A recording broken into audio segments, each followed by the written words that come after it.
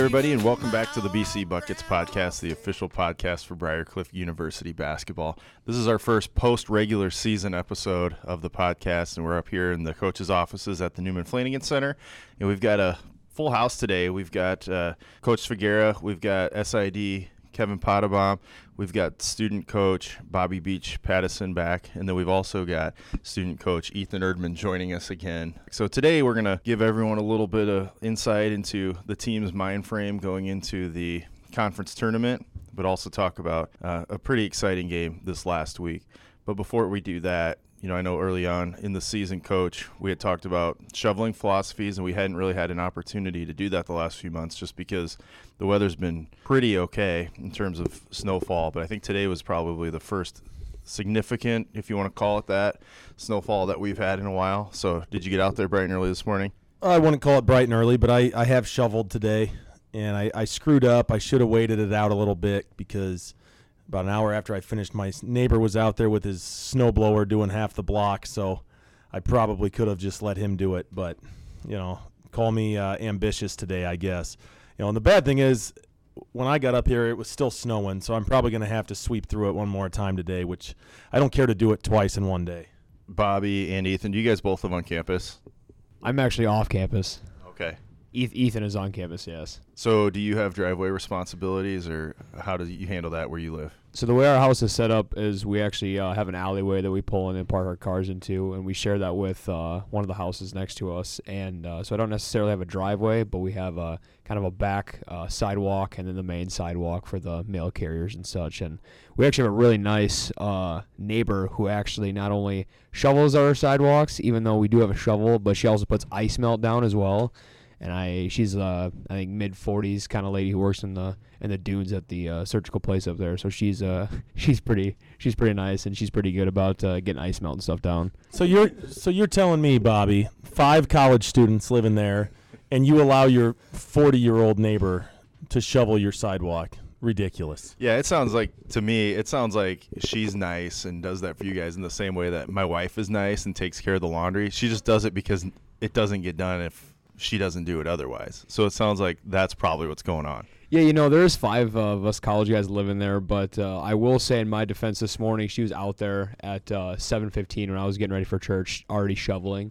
So she kind of beat me to the punch, so to speak. Let's talk about Dordt, and I think we're going to talk about them quite a bit today. But let's talk about the game we played up at their place this past Wednesday. And, Coach, it was another game where you guys were playing from behind, and it seems like that's happened a few times this year. But what's been pretty exciting to see is that in a lot of those games, it seems like that's when your guys play their most intense basketball. And that was the case again this week. I think you guys were down maybe 17 at one point, battled back pretty quickly in the second half and turned that into a game where you were able to win 95-92. Talk about that game and what was going on through everyone's minds, especially last game of the season. You want to go into the conference tournament strong. Well, I think we need to rewind to before the game. We'd really talked about, putting everything we had into that game. It was our last game of the regular season. We were going to have a week off in between games, regardless of what happened, and what shaked out in the conference standings and all that. And we also talked about we're at a point in the year, that last regular season week where everybody's kind of jockeying for position. Everybody needs to win games. Everybody wants to be feeling good going into the postseason, regardless of your individual circumstance. And, we knew we were going to get a big-time effort out of Dordt on their home floor. And, we came out the first few possessions. I thought we were pretty dialed in. We were up 5-0 after a few possessions, and then the wheels completely fell off, and I can't really pinpoint it. I know offensively we had some really uncharacteristic turnovers. Defensively, we gave up a lot of second-chance points in the first half. And, next thing you know, we're down double digits. We were down 17 right before half, and Jay Wolf hit a 3 to cut it to 14, which in the moment, maybe didn't seem like a big deal. I think in the grand scheme of that game, it was probably a bigger shot than it actually seemed like, and you think about 14 versus 17, it sounds like a lot less when you're talking a 14-point deficit. And, we talked at halftime. We made a couple pretty minor adjustments, but it was more we need to do what we do better, and we need to make them a little more uncomfortable. We need to make sure we get good shots every possession. So we come out in the second half, and I thought our intensity was ramped way up. we traded baskets with them for a couple minutes to open the half, and then, we were still down 14, I believe, and Jay Wolf picked up his fourth foul with just under 16 minutes to go, and that was, that's a devastating blow when you're talking about a guy who's had an unbelievable year. And the way the guys responded when Jay went to the bench was pretty impressive. We went from down 14 when he went to the bench. I think we were up 9 when he came back, and he sat for 12 minutes, and being the unselfish teammate that he is, he told me a couple times not to put him in yet because we had it rolling, and finally I overruled him, I guess, and so we built, I think, up to an 11-point lead. So you're talking about a game with a unbelievably big swing in leads, and it wasn't a game where there was a ton of lead changes and a ton of ties. It was just they jumped on us in the first half. We jumped on them early in the second half and took the lead. And then from there it was a little back and forth, but we led the whole game from pretty much 13, 12 minutes on. And, they cut it down to 2, and our guys executed well. Nick Lutmer hit a huge 3 with about 45 seconds left to extend our lead from 2 to 5. We actually turned it over against their press late in the game, down 3. They missed a 3, and we got a rebound. And I think one of the best things we did all game was we went 19 for 19 from the foul line. We didn't miss any. In the second half, we really got the ball moving. We were moving it. We were making extra passes. Jackson Lamb had a huge second half. Ethan Friedel had a huge second half. And then a couple other guys I thought had huge games, in particular in the second half, that, you look at the box score and they're probably going to go more unnoticed. But, Jeff Dobbinton came in. Kyle Borhave and Austin Ropeman were in foul trouble, and Jeff came in and gave us some huge minutes on both ends. I don't think he scored, but, made a couple big-time plays, set a couple screens to get guys open. And then Nick Lutmer obviously hit that big 3 I talked about, but he also had 9 rebounds, had a couple huge offensive rebounds that led to points. So we had a lot of guys that played good games. And, Jackson Lamb, he had 30 points, so that's going to stand out to you. But he also had 9 rebounds. He had 6 steals, and I think he really set the tone defensively, getting a couple deflections, causing a couple turnovers in the second half. And when we did that, we rebounded better. We forced a couple turnovers. All of a sudden, we're going to get some easy points out of that. And that's a must when you're dealing with a deficit in the second half on the road.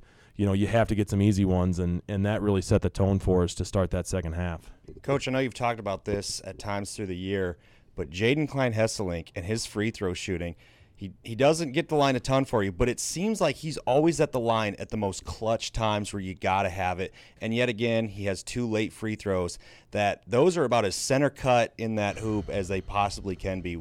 I mean, what is his mindset, especially a young kid like that, to just have ice in his veins in that situation? Well, he, first and foremost, he's a pretty tough kid. He's a kid who, came from a winning high school program. When he got here, he had played in plenty of big games, and so I don't think the moment's ever been too big for him. And I think as the season's gone on, and he's taken a bigger and bigger role for us, I think it's skyrocketed his confidence.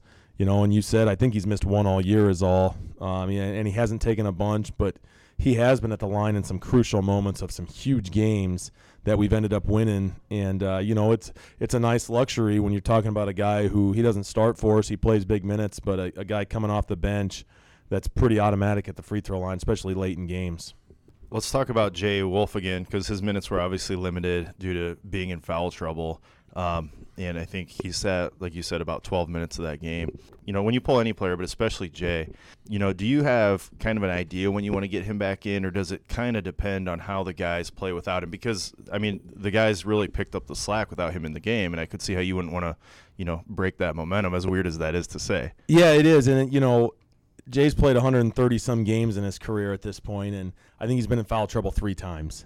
So luckily it's not something we deal with a lot. It happened once earlier this year, and actually a really similar situation. We were down big at Arizona Christian, and he ended up sitting a pretty long stretch, and we made a huge comeback to make that a game. We ended up losing, but it was a heck of a comeback.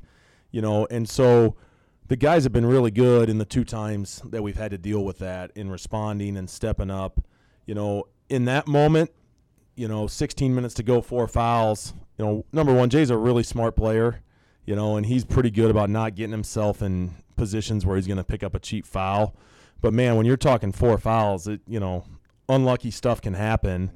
And, so I was a little nervous about it. I thought if we could get to 10 minutes, and at least keep our deficit around 8-10 points, make a little bit of a push, and then come back with him. Well, then it turns out at 12 minutes we were back up, and then we kind of had it going a little bit, and so it just let us keep sitting him on the bench. And finally, with about 4 minutes to go, is just at that point, let's go do our thing and get back in there. But, I kept looking at him, and he kept saying, Coach, let it ride, let it ride. These guys have it going. So, there's a certain unselfishness to the way he approaches things too. Talking about Jay Wolf, this last week it came out the top 50 watch list for the Bevo Francis Award. Talk a little about what it means to have Jay Wolf on that list. I mean, it's for those of you that are unfamiliar, the Bevo Francis Award goes to the top small college basketball player in the country, which basically includes any level outside of NCAA Division I.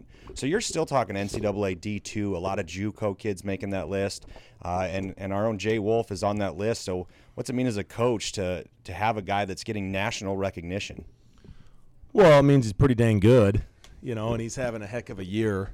And you think about that. I think in the press release it said there's over 1,100 schools that are eligible for their players to win that award. So you're talking upwards of 15,000 players across the country, and to be named as one of the top 50, that's obviously very impressive. And Jay, his stats speak for himself this year. You look at just his ranks in our conference, which is one of the best small college conferences in America. He's second in scoring. He's first in rebounding. He's third in assists. He's first in three-point percentage. He's second in field goal percentage. I mean, and I can go on and on. The kid's had an unbelievable year, and that's easy to see.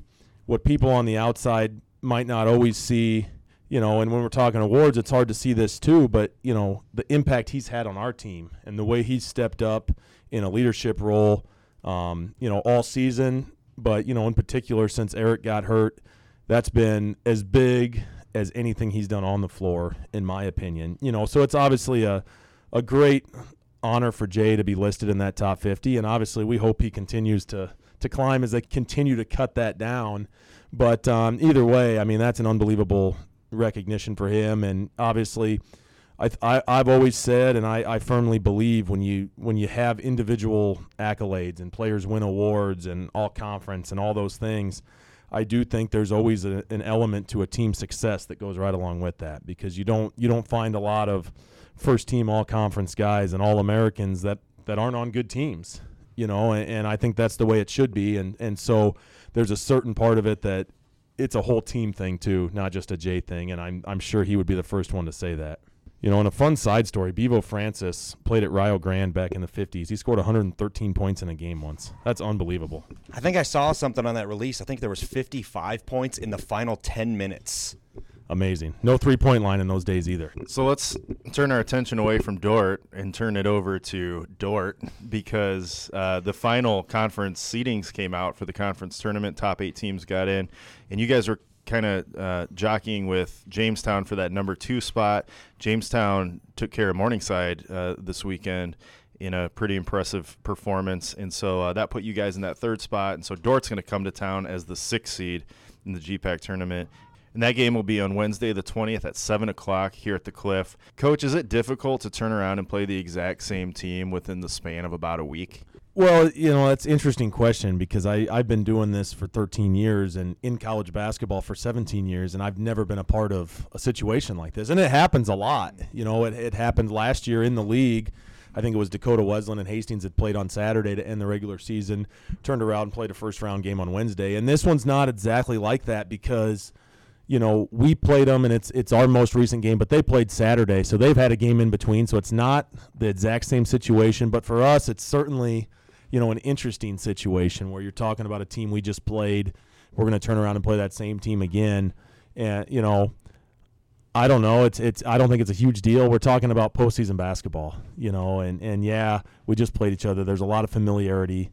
It's the 3rd time we played, and that's going to be the case with anybody in a conference tournament, so I think what we have to do is we take what happened last Wednesday, what got us in trouble, what got us out of trouble, and what helped us win that game, and we need to try to figure that out and do that for 40 minutes. So it's an interesting deal, but what else do? You play the cards you're dealt.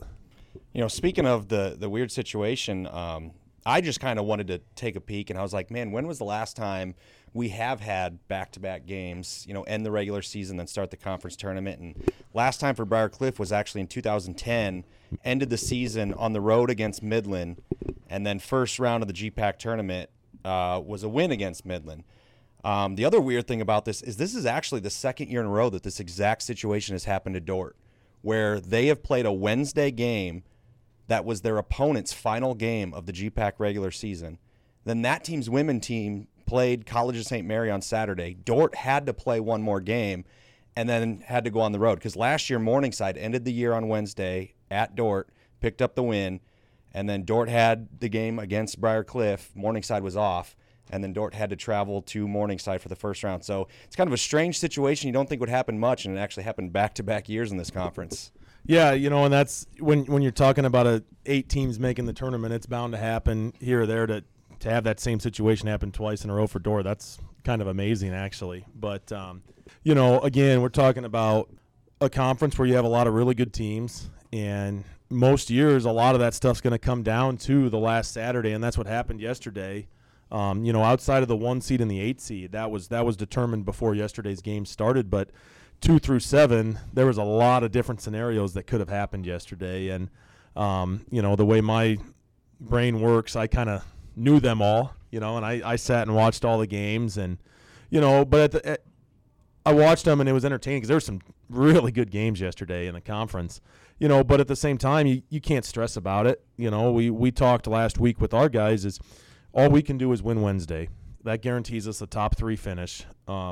And from there, we can't worry about it. We can't get caught up in, if this team beats this team or if this team beats this team because it doesn't do us any good, And so at this point, we're going to prepare for Dordt. And, we've got a group of guys that the last few years, they've won a lot of postseason basketball games. And, we want to extend that and add to it and make sure we're ready to go Wednesday night and, hopefully moving forward from there.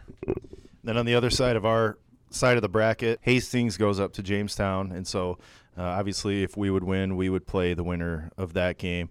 Ethan, I know Sweater Vest Saturday is a tradition, especially during the regular season. Does that get switched up with postseason? Is every game a Sweater Vest game, or what's the plan for you guys on the bench as student coaches to make the GPAC tournament a little more special?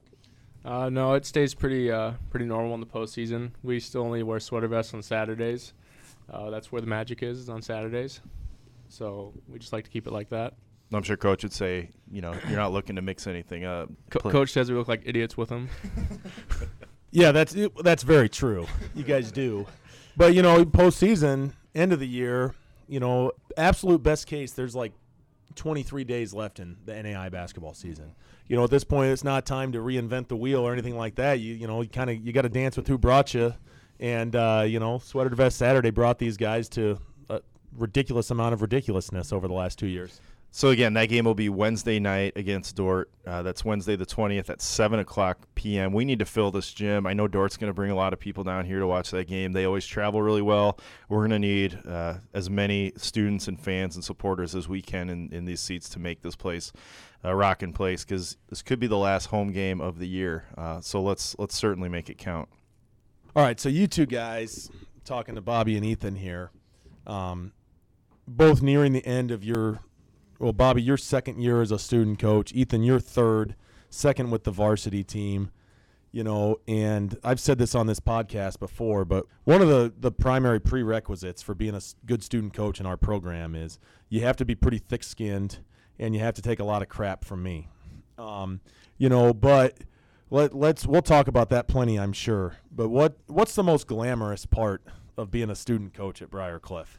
Well, for me, it's hands down Sweater Vest Saturday. I mean, for as ridiculous as you think it is, and just kind of thinking about it the last 2 years in my head, it has a pretty high winning percentage. So as far as glamour goes, that's definitely number one on the list for me, at least. Yeah, I'd have to agree with Bobby on that one. It's definitely the sweater vest. It's just something about putting them on a Saturday and walking out and letting the student section see what we're looking like. Even though it's been the exact same sweater vest the whole year. That is one thing I was going to ask. If they're checking how you look, is there really only one sweater vest that you both own, or is there any time that you've mixed up the color or pattern? Well, I know that me personally, I had a couple that I kind of switched up with last year, but this year was the exception where one of our so-called gifts from Coach Figueroa for the year was a Briarcliff logoed and embroidered sweater vest. So me and Ethan have been wearing that every single Saturday this year, and for the most part, it's been working out at a pretty high level. Yeah, I'm on same with Bobby there. I had 2 sweater vests that I switched between last year, but the one that Coach gave us just really puts those 2 to shame. So no point in bringing those out of the closet. Has the Blue Crew ever gotten involved with Sweater Vest Saturday? I don't recall a game happening where the Blue Crew joined you in that. But is that something that's off limits? Is it sacrosanct to just the student coaches, or is that something that you guys would appreciate having the fan support as well? You know, it'd be nice to have the fan support, and it's definitely not off limits. I know there's been some murmurs from Jared Bodemer, the associate AD, and he had kind of mentioned that the Blue Crew might have an idea of doing a themed sweater vest night and kind of get some really cheap Briarcliff sweater vests. But as far as I know, the last 2 years, well, obviously the founder Corey Hobbs passed it on to us, but kind of the only one on the coaching staff this year who we so-called let into the Sweater Vest Saturday club, and the only one that is kind of so-called brave enough to do it is Coach Schultz. So it's kind of just between us 3 usually, but as far as the student section goes, it hasn't gotten there yet.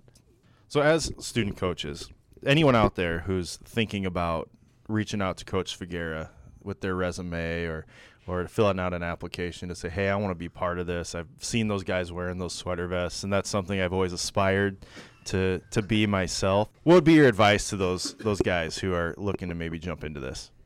I guess I'll kind of start it out, kind of what Coach Figueroa said. I mean, the number one kind of thing you have to have as a student coach is a thick skin. And, I mean, Coach Figueroa and Ethan can attest to, out of both student coaches, I definitely get more of the bull crap thrown at me a good majority of the time. But I like to think, for the most part, I can take it. But after seeing some body language and smirks and whatnot from Coach Figueroa on a daily basis, I don't think I take it as well anymore. But I like to think I dish it back for it pretty well.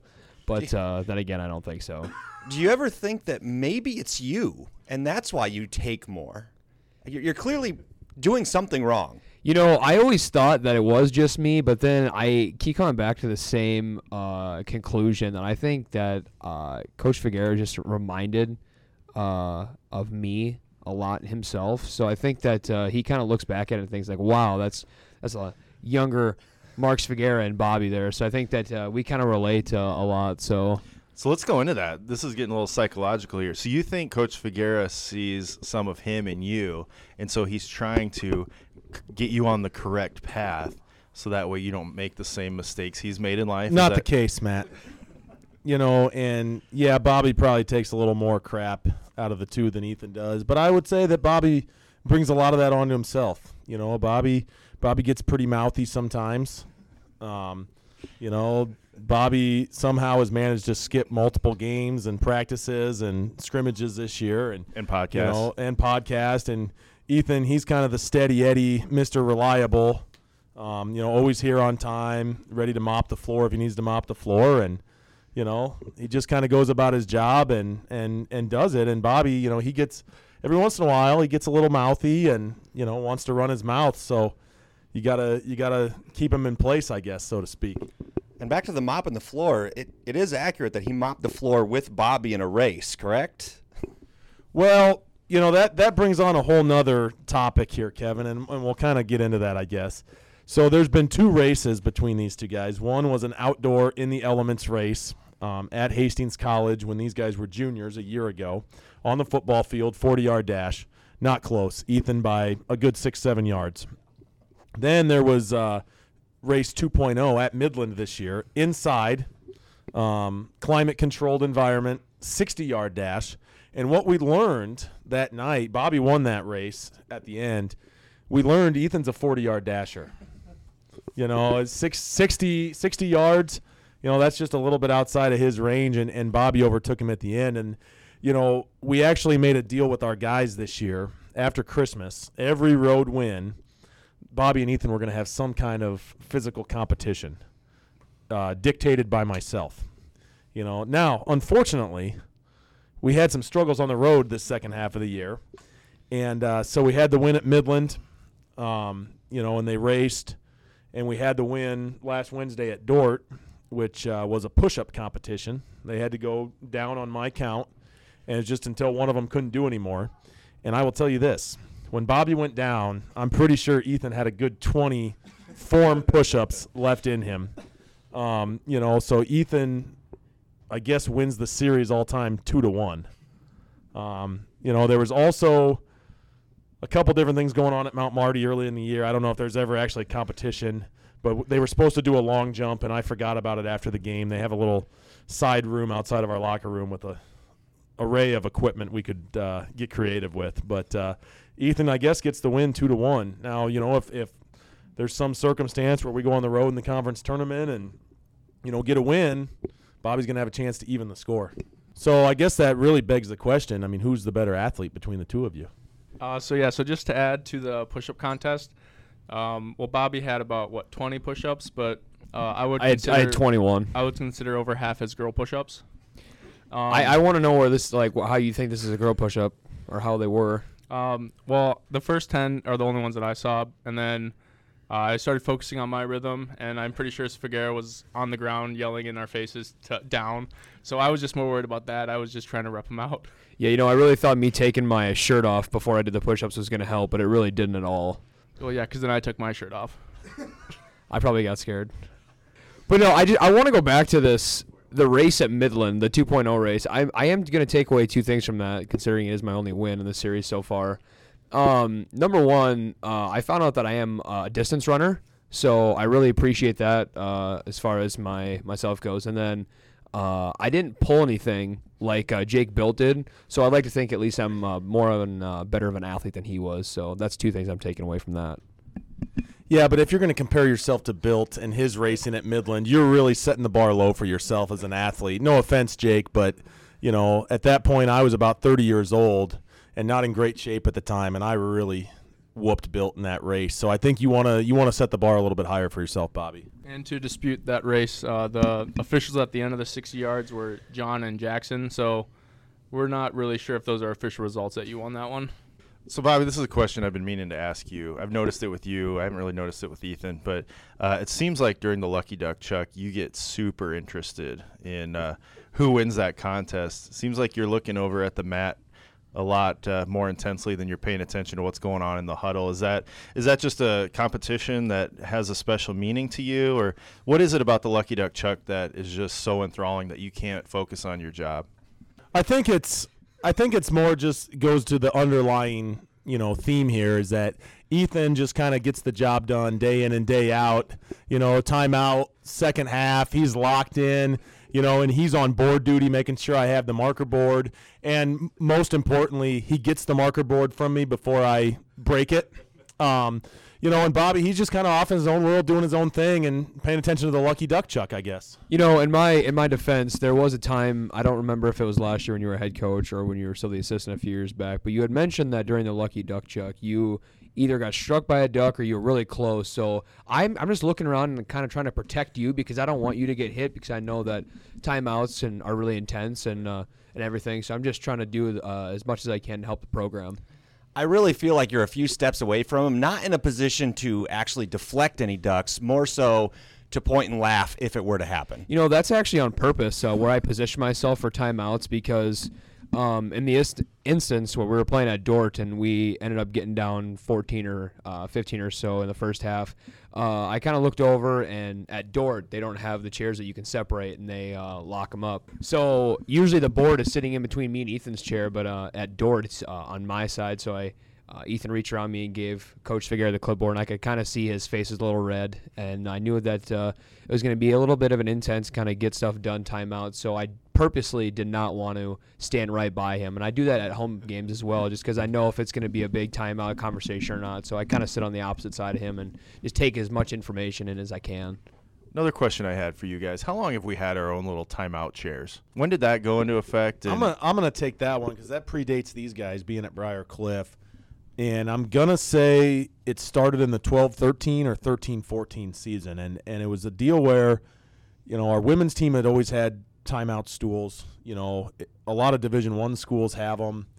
And Coach Nelson wanted to get some, and I was actually kind of fighting. I said, that's kind of stupid. We have these chairs. We can do our timeouts on the bench, whatever. And then he finally made the point that kind of put me over the top, and I said, yeah, that's actually a good idea. And the reason we have them is because when you're in a timeout, 5 guys that are in the game are sitting right in front of the head coach. And with the stools, it allows every other player to be behind those guys. And so now, as the head coach, you're addressing the entire team, as opposed to if they're behind you, you're addressing the 5 guys on the floor, when a lot of times there's pertinent information that's being given that everybody needs to know, and they might not hear you.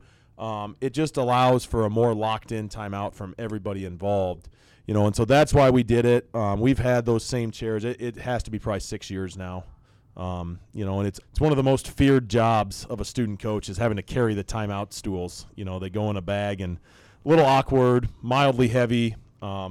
I don't know that Ethan's ever actually carried them. He kind of makes Bobby do it, but he says he's done it twice this year. But so that's the backstory to those. And now, it's one of those things where we've had them for so long, and it's kind of become a routine. And I like having them, so we've just kept them.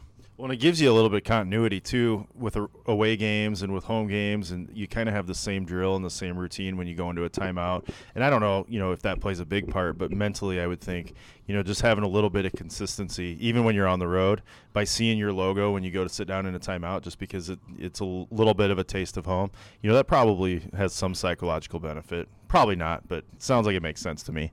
So whose job, I assume it's one of you two student coaches, whose job is it to make sure that those get on the bus and travel with the team?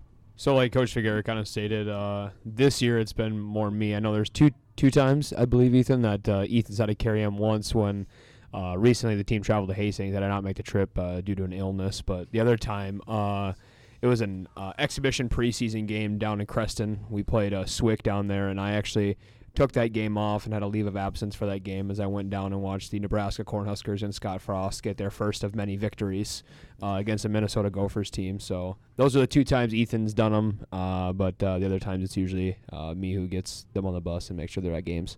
What Bobby failed to mention, and it was because he missed that scrimmage and then missed the following practice the next day due to a Phil Collins concert, that he has been on chair duty as a punishment. And funny story about the chairs.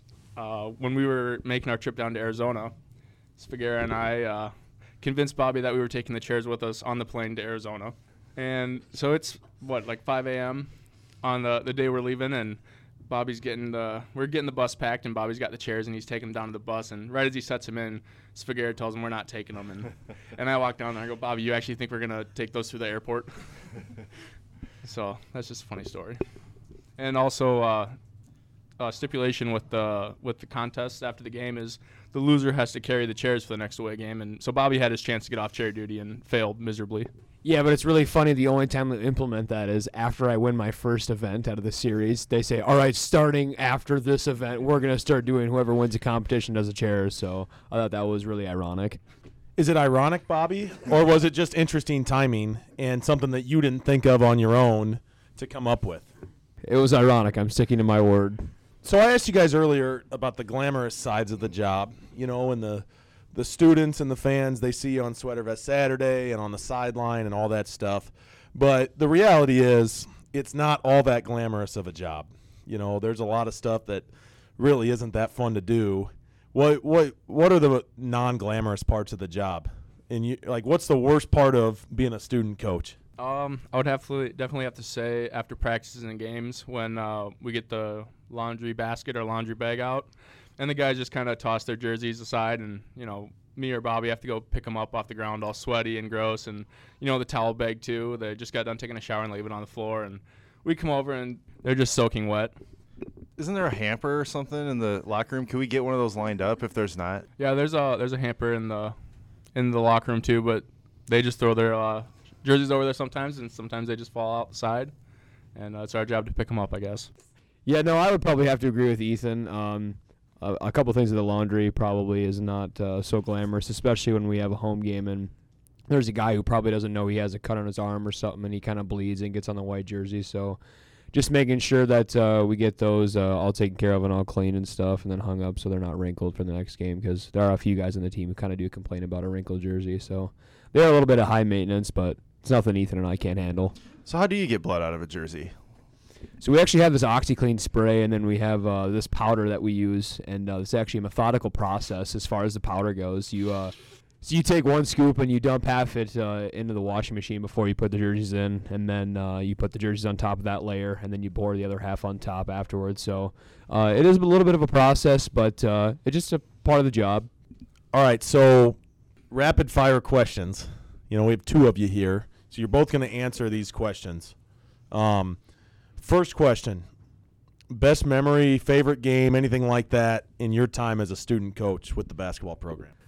I'd say mine was in the national tournament last year in the Sweet 16 game when we were playing St. Thomas, and just from the three-point line in particular, but just from the field in general, we just shot the ball amazing, had a great game. It was a little, I don't want to say scary, but a little hesitant going into that game because the practice before we, shooting-wise, probably had the worst shooting practice of the year, but we came into that game against St. Thomas, and defensively and offensively we played the best game we had all year, so that was pretty cool to see, and that's probably my favorite memory from being a student coach is that game, Sweet 16. I would probably say my favorite memory would be the Arizona trip we took earlier this year. Just spending the whole week down in Arizona with the team, and unfortunately we only won one game and lost a game, but just the whole trip in general will be something I'll remember forever with the guys.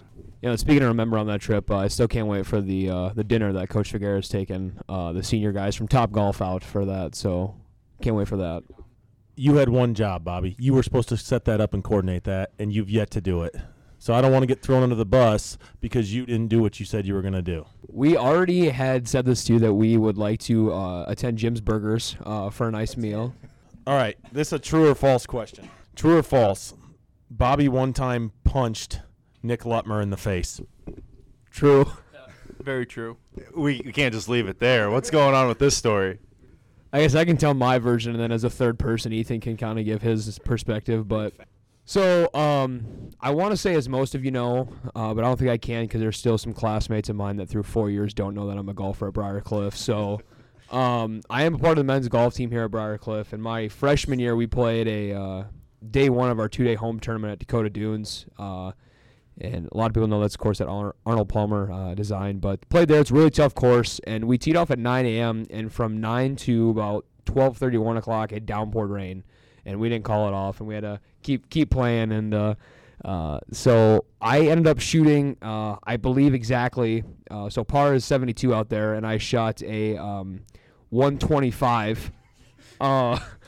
So, yeah, I doubled up on the almost doubled up on the old scoring. But I came back to Toller, and all the basketball guys were living on first floor Toller there, and they were all having poking some fun at me, calling me 40 over and 40 over boy and all this stuff. So I kind of got pretty heated because I had to fill out a stat sheet afterwards, which was not too thrilled on. But it kind of escalated, and I don't know what provoked me, but I went in my room, and all of a sudden I had my door open, and I kept hearing them making fun of me, and Lutmer decided it'd be a great idea to come step into my room and just like stare me in the eyes and call me 40 over 3 times in a row and then leave. So then I went into his room, and to this day, I mean, I still feel absolutely terrible about it, but I feel like our friendship has grown, and I kind of clocked him in the jaw and into the ear a little bit, and I still feel really bad about it. And I think that's the fastest I've seen Eric Erdman move in his entire life, trying to jumping off the top of a loft, breaking us up. But just for a quick sidebar, wouldn't 40 over be a compliment since you were technically 53 over? 40 over was a real compliment. And the underlying fact of that tournament was day 2, I followed it up with a smooth 81. So I was able to get back to my roots, and I did finish 62 over. Thanks, Coach Figueroa, for the math. But I was able to really dial it in and get back to my strengths and get rid of my weaknesses and hit a solid 81 the next day.